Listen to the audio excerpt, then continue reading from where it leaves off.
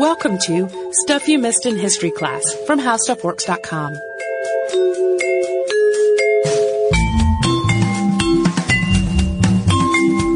Hello and welcome to the podcast. My name is Holly Fry. And I'm Tracy V. Wilson. And depending on your definition of a computer, the subject of today's podcast could qualify as the oldest that we know of. And this story has all the makings of a good thriller. There's a shipwreck, there's a mysterious device that's kind of out of place in time, and there's actually an ongoing debate over the origin of it and who built it in the first place. And it's been studied extensively, but even so, it still holds this sort of level of mystery about it. Yeah. Maybe aliens is one of those things that people like to say. Yeah, but not very many serious scholars go along. Serious scholars do not generally blame things on aliens. They have a couple of theories that are, hold some water, but it's still up for debate. Right.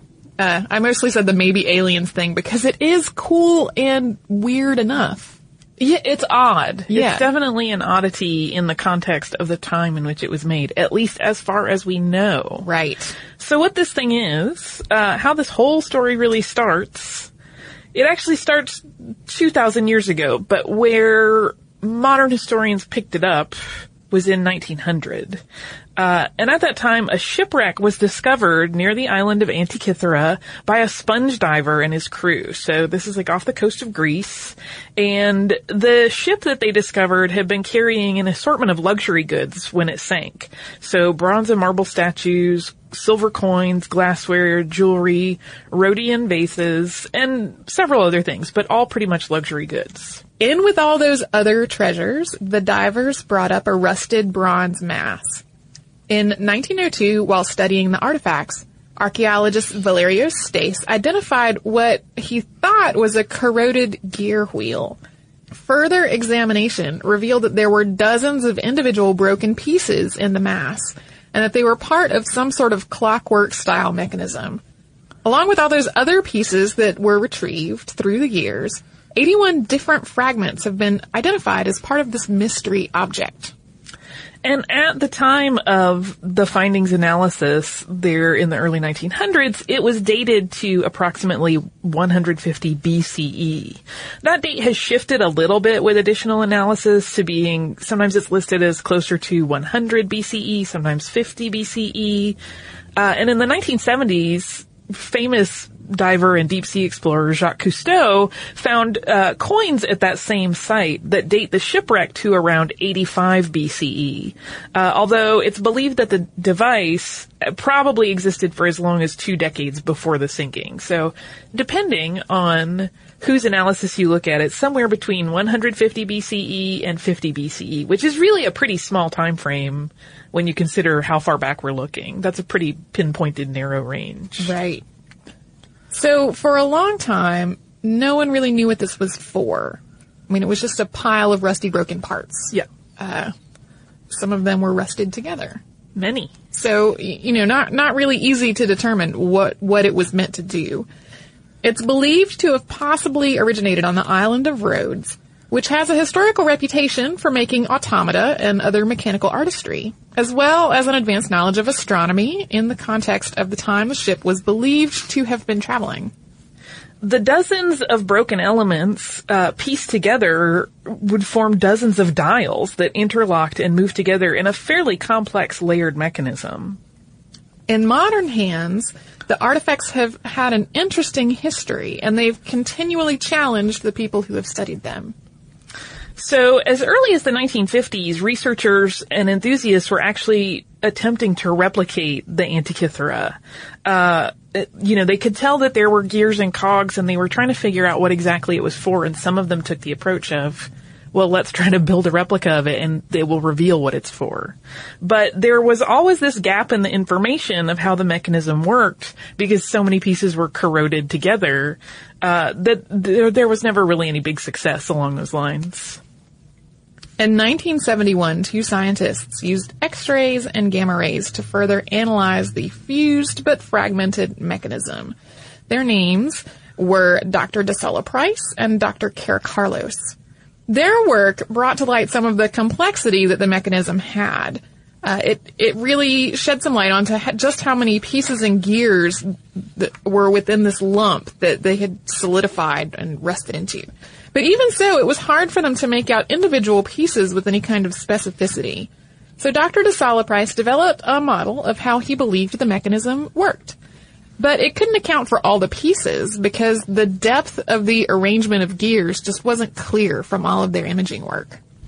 There was also an Australian researcher named Alan George Bromley who took more x-rays and did a little bit more analysis, but he really felt strongly that new approaches to imaging were going to need to be developed if they were ever going to truly gain an understanding of this mechanism's workings. At this point, a former curator at the Science Museum in London named Michael Wright developed a specialized linear tomography machine that he was going to use to capture more thorough images of the Antikythera mechanism's inner workings. And in linear tomography, X-ray images are collected while the X-ray tube actually moves through a range of positions. So you end up with a series of exposure angles, and it gives you a more comprehensive data set for analysis of an object. And he actually kind of built this on site where the Antikythera was kept, because they had to kind of custom build it to handle this one thing. You should also remember his name. He has a long and heavy involvement on research with the device. Yeah, he's very famously connected to the Antikythera. So then there continued to be study throughout the late 1900s, and then in 2005 there were a batch of new pieces found, and this sort of catalyzed a consortium to come together to try to finally form a conclusive analysis of this device's workings and purpose. So along with Hewlett-Packard and X-Tech Systems, Cardiff University, the National and Kapodistrian University of Athens, the Aristotle University of Thessaloniki, and the National Archaeological Museum of Athens all joined forces to get to the bottom of this mystery. They were like, we're never going to figure this out on our own. Let's all put our resources and our minds together and see what the heck this thing actually is. So in September of 2005, Hewlett-Packard was able to take a series of reflectance imaging photos of the pieces of the mechanism. So this is a process that captures repeated images of a surface under different lighting conditions. Then that reveals details that we might otherwise miss. The machine was custom built to do all this imaging, and it reportedly cost about $500,000 to build. Hewlett-Packard actually still has many of the images of the Antikythera in an interactive online gallery, and it is super duper cool. So you can actually look at how the different lighting affects the details that you can see, and you can play with sliders and look at it and see like what it would look like, non-corroded metallic finish. And we'll link to that in the show notes because it's very fun to play with, but warning, you're going down a rabbit hole. You could lose an hour or two very easily. X-Tech brought a 12-ton microfocus computerized tomographer to the party, and it was able to complete internal composition models of the pieces in really great detail. So in November of 2006, Athens actually hosted a conference dedicated to the Antikythera entitled Decoding the Antikythera Mechanism, Science and Technology in Ancient Greece. And at this conference, the detailed findings of that analytical consortium were revealed to the world. And their analysis had identified that all of those cogs and pieces and pointers and knobs were part of what they were calling a fairly complex analog computer. And this was kind of groundbreaking information because these were mechanisms that were at a level of complexity that the historical record has no equal to until like 1,000 years later. So it was a really extraordinarily complex mechanism, particularly in the context of the time it was dated to. But then comes the question of, but what does that analog computer compute exactly? So then we get to make a replica. Yeah, so remember Michael Wright from before? Yes. He factors in really hugely at this point. In 2008, Michael Wright, who was working in his workshop in Hammersmith, completed this major labor of love that he'd been working on for years, and that is the replica of the Antikythera mechanism. And it works beautifully. It really does. He used brass rather than bronze for most of the project. Yeah, so he had been working on this with those teams from like the 70s on through, so decades of his life that he had kind of dedicated to this. And when you see it, It's sort of breathtaking. There is a knob at the side of the mechanism, and when it's turned by a user, it sets in motion the movement of multiple dials on this impressive little machine. And inside there are more than 30 gear wheels, but it's a really fine example of an intuitive user interface, because to use it, you don't see any of the complex mechanisms on the inside. You just have to turn this knob, and seamlessly and smoothly, all of these different dials turn and show you different information. Just as on the original machine, all the gears inside the replica have triangular teeth. Some of them have as few as 15 teeth, and others have as many as 223. Each piece on the original artifact would have been hand-cut from a sheet of bronze. So the front of the mechanism includes pointers that feature the Greek zodiac, the location of the moon, and the 5 planets that the Greeks knew about. So that's Venus, Mercury, Mars, Jupiter, and Saturn, and an Egyptian calendar. And this front dial is actually 2 separate dials, one that sits within another. And the inner ring includes the zodiac, and the outer ring is a 365-day calendar. And when the knob is turned, the device predicts the motions of the heavens. So when you select a date on the calendar by turning the knob, the heavenly bodies on their respective pointers will rotate into their expected positions in the sky for that date. Just pretty awesome. I literally kind of get chills just talking about it. Yeah. Because it's mind-blowing. It's really astounding. There's more information even than that on the back, on 2 dials that are stacked one above the other. The top dial displays a 19-year, 235-month calendar, and it marks, among other things, the scheduling of the Olympic Games, which is kind of a cool little function for it to have. And it features individual months that are marked out along the exterior ring of the dial. The bottom dial shows a solunar calendar of 76 years, including a predictive model of lunar and solar eclipses. And what's really sort of interesting about this little analog computer is its size. It's like the size of a shoebox. It's really quite small. So when you think about all the things it can do by turning one single knob, that's why I said it's kind of a beautifully simple user interface, considering that all of those moving parts inside are predicting all of those things at the same time. Again, mind-blowing. Yes. I feel like it's a tiny shoebox version of that massive planetarium thing. It kind of is. Inside, like, Audrey's house in the Dark Crystal. And that brings up the question of just who made this amazing mechanism. Not Gelflings. No. And the short answer to the question is almost that, though. We don't know. We don't know. It could have been Gelflings. Sure. Not really. No. But there is a longer answer. The longer answer is because of the other relics on board and the location of the shipwreck, which held the device, as we mentioned early on, historians have sort of considered that it may have originated on Rhodes. And there's additional evidence to support that theory.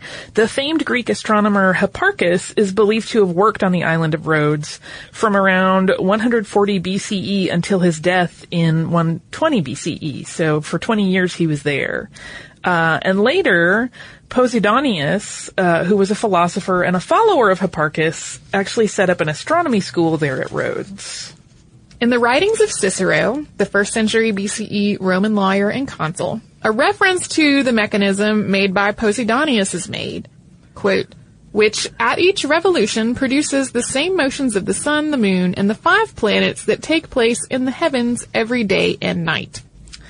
This has, of course, led many to believe that the device is the work of Posidonius or another Hipparchus follower. And supporting this belief is the fact that when imaging gave us clearer views of the interior workings, the ratios of 2 of the gear wheels within the device produce a motion that very closely mimics the way Hipparchus described the varying motion of the moon around the Earth, which had not happened prior to him, I don't believe. But that's not the only story that has some weight behind it in terms of potential origin. The month names inscribed on the object were only used in certain parts of northwestern Greece and Sicily. This calendar would have been used in the Sicilian city of Syracuse, home to Archimedes. Since Archimedes, who was a mathematician and astronomer, was known to have built some astronomical models and mechanisms of his own, some historians want to attribute the Antikythera to him. However, Because Archimedes was killed at the siege of Syracuse in 212 BCE, that puts his death several decades before the machine is believed to have been built. Some scholars still feel that the machine could be part of a tradition that perhaps descended from Archimedes and his work. But the jury's still out. There's no definitive, accepted origin story for it. But those are the two pack leaders. And then, of course, the alien theorists, but they don't really have any I was kidding when I science said or history to back that one up. I was also kidding when I said gelflings. Only a little. But then this all makes me ponder, and I think many other people, so where does this bizarre, wonderful thing fit into history, and why haven't we seen more of these kinds of computing artifacts? And there is a woman named Jo Marchant who has written a great deal about the Antikythera, and she even wrote a book about it called Decoding the Heavens. But in an article that she wrote for Nature, she made the following quote that I really enjoyed. And it was, "More surprising to an observer from the progress-obsessed 21st century is the apparent lack of a subsequent tradition based on the same technology, of ever better clockwork spreading out round the world. How can the capacity to build a machine so magnificent have passed through history with no obvious effects?" So was this wondrous creation just a one-off of an especially gifted engineer who wanted to show off some extremely amazing skills? Or is it really the only surviving piece of a part of history we've somehow not ever found other evidence of? And Michael Wright, who we referenced before, that is really quite famous for making this beautiful replica, gave a quote to the BBC in 2006 where he said, and he said it similarly in other interviews, "The designer and maker of the device knew what they wanted to achieve and they did it expertly. They made no mistakes. To do this, it can't have been very far from their everyday stock work." And I watched late in the game after we had prepped all of our show notes, another interview with him where he was saying normally if you look at historical clockworks, you can almost see where the plan was amended or the clockmaker kind of changed his mind about how something was going to function, but there are no such apparent changes in this. It really is all put together beautifully it doesn't look like there was ever any editing to the plan. Yeah. So most researchers agree with Wright that this couldn't have been a one-of-a-kind object.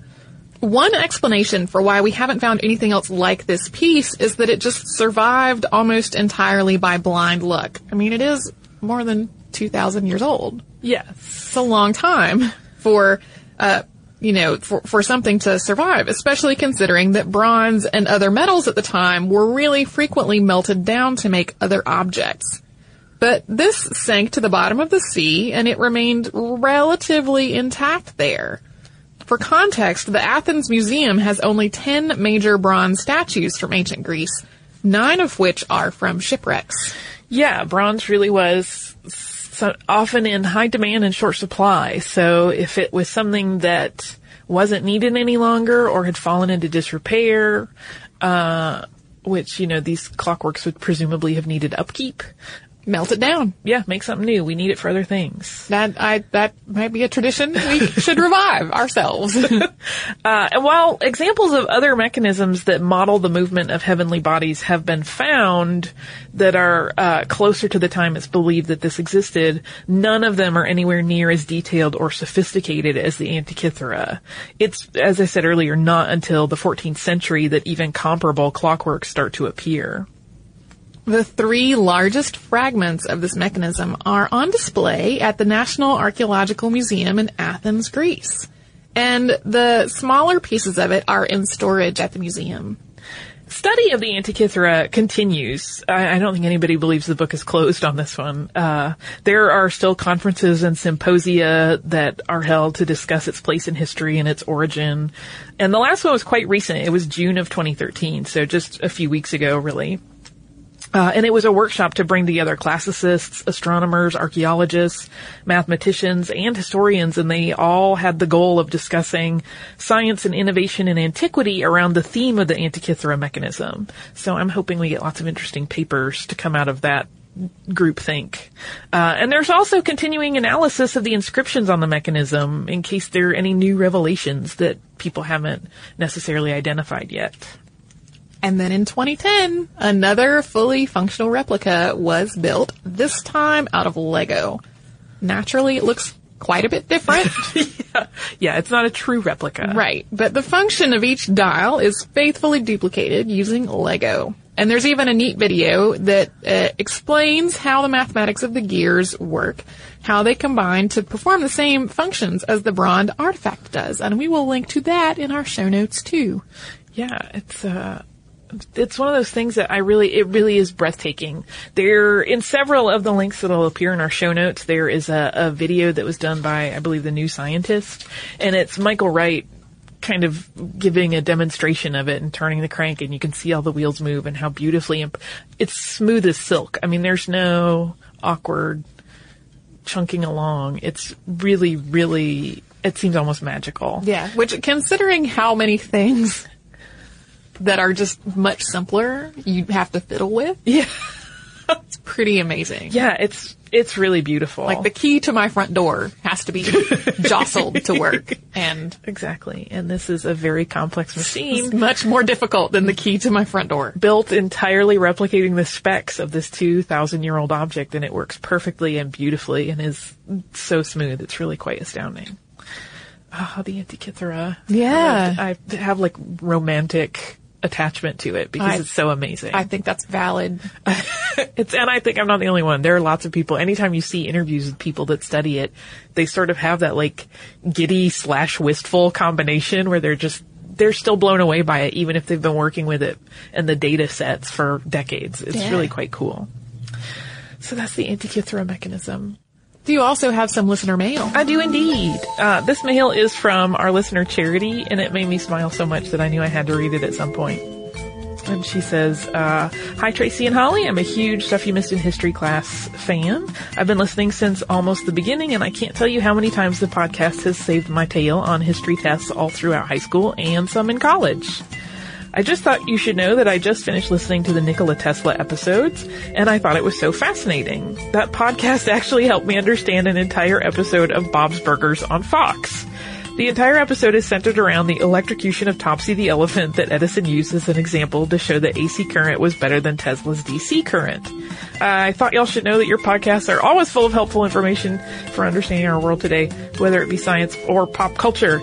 I love Bob's Burgers. It's one of my favorite shows on TV, and that episode had me laughing so hard. There's a whole beautiful musical number sung between the elephant and Edison called Electric Love. And if you haven't watched it, I hope you give it a watch because it's really entertaining. And it's on Netflix, so yeah, you can check it out. Well, and we get a pretty frequent number of emails and tweets and things from people who say, I watched this movie, or I read this book, or whatever, and I understood it thanks to your podcast, and that makes me very happy. Yes. Yeah, the premise of that particular episode is there is a substitute teacher who really is a big Edison fan, and one of the kids of the main family on the show, Bob Belcher and his wife Linda, wants to take him down, and so she wants to show how horrible some of the behavior was. And at the same time, there's also this romanticizing of the relationship between Edison and this elephant. It's so funny. Is this like Tesla and Edison / fiction? No. Okay. Here's what I'm saying. Okay. Megan Mullally and Kevin Kline sing the song. Okay. So that's really all you need to know. I mean, if that doesn't sell you the ticket, I don't know what does.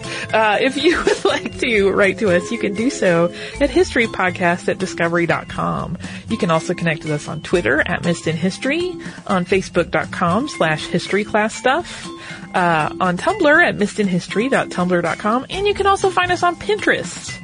If you would like to learn a little bit more about topics related to today's show subject, you can go to our website and do a search for ancient technology, and you'll get a few different articles, including how did ancient civilizations use sundials to tell time, and another really fun one called 10 Amazing Egyptian Inventions. There's lots of cool stuff going on way before people often credit it as existing. Yeah, everyone who lived before us, they were solving problems and thinking of things too. Yes. So you should absolutely go check those out and study up on anything you'd like to at our website, which is howstuffworks.com. For more on this and thousands of other topics, visit howstuffworks.com.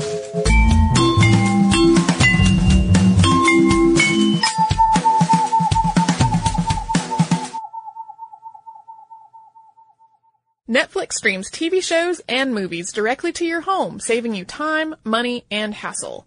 As a Netflix member, you can instantly watch TV episodes and movies streaming directly to your PC, Mac, or right to your TV with your Xbox 360, PS3, or Nintendo Wii console, plus Apple devices, Kindle, and Nook. Get a free 30-day trial membership. Go to www.netflix.com and sign up now.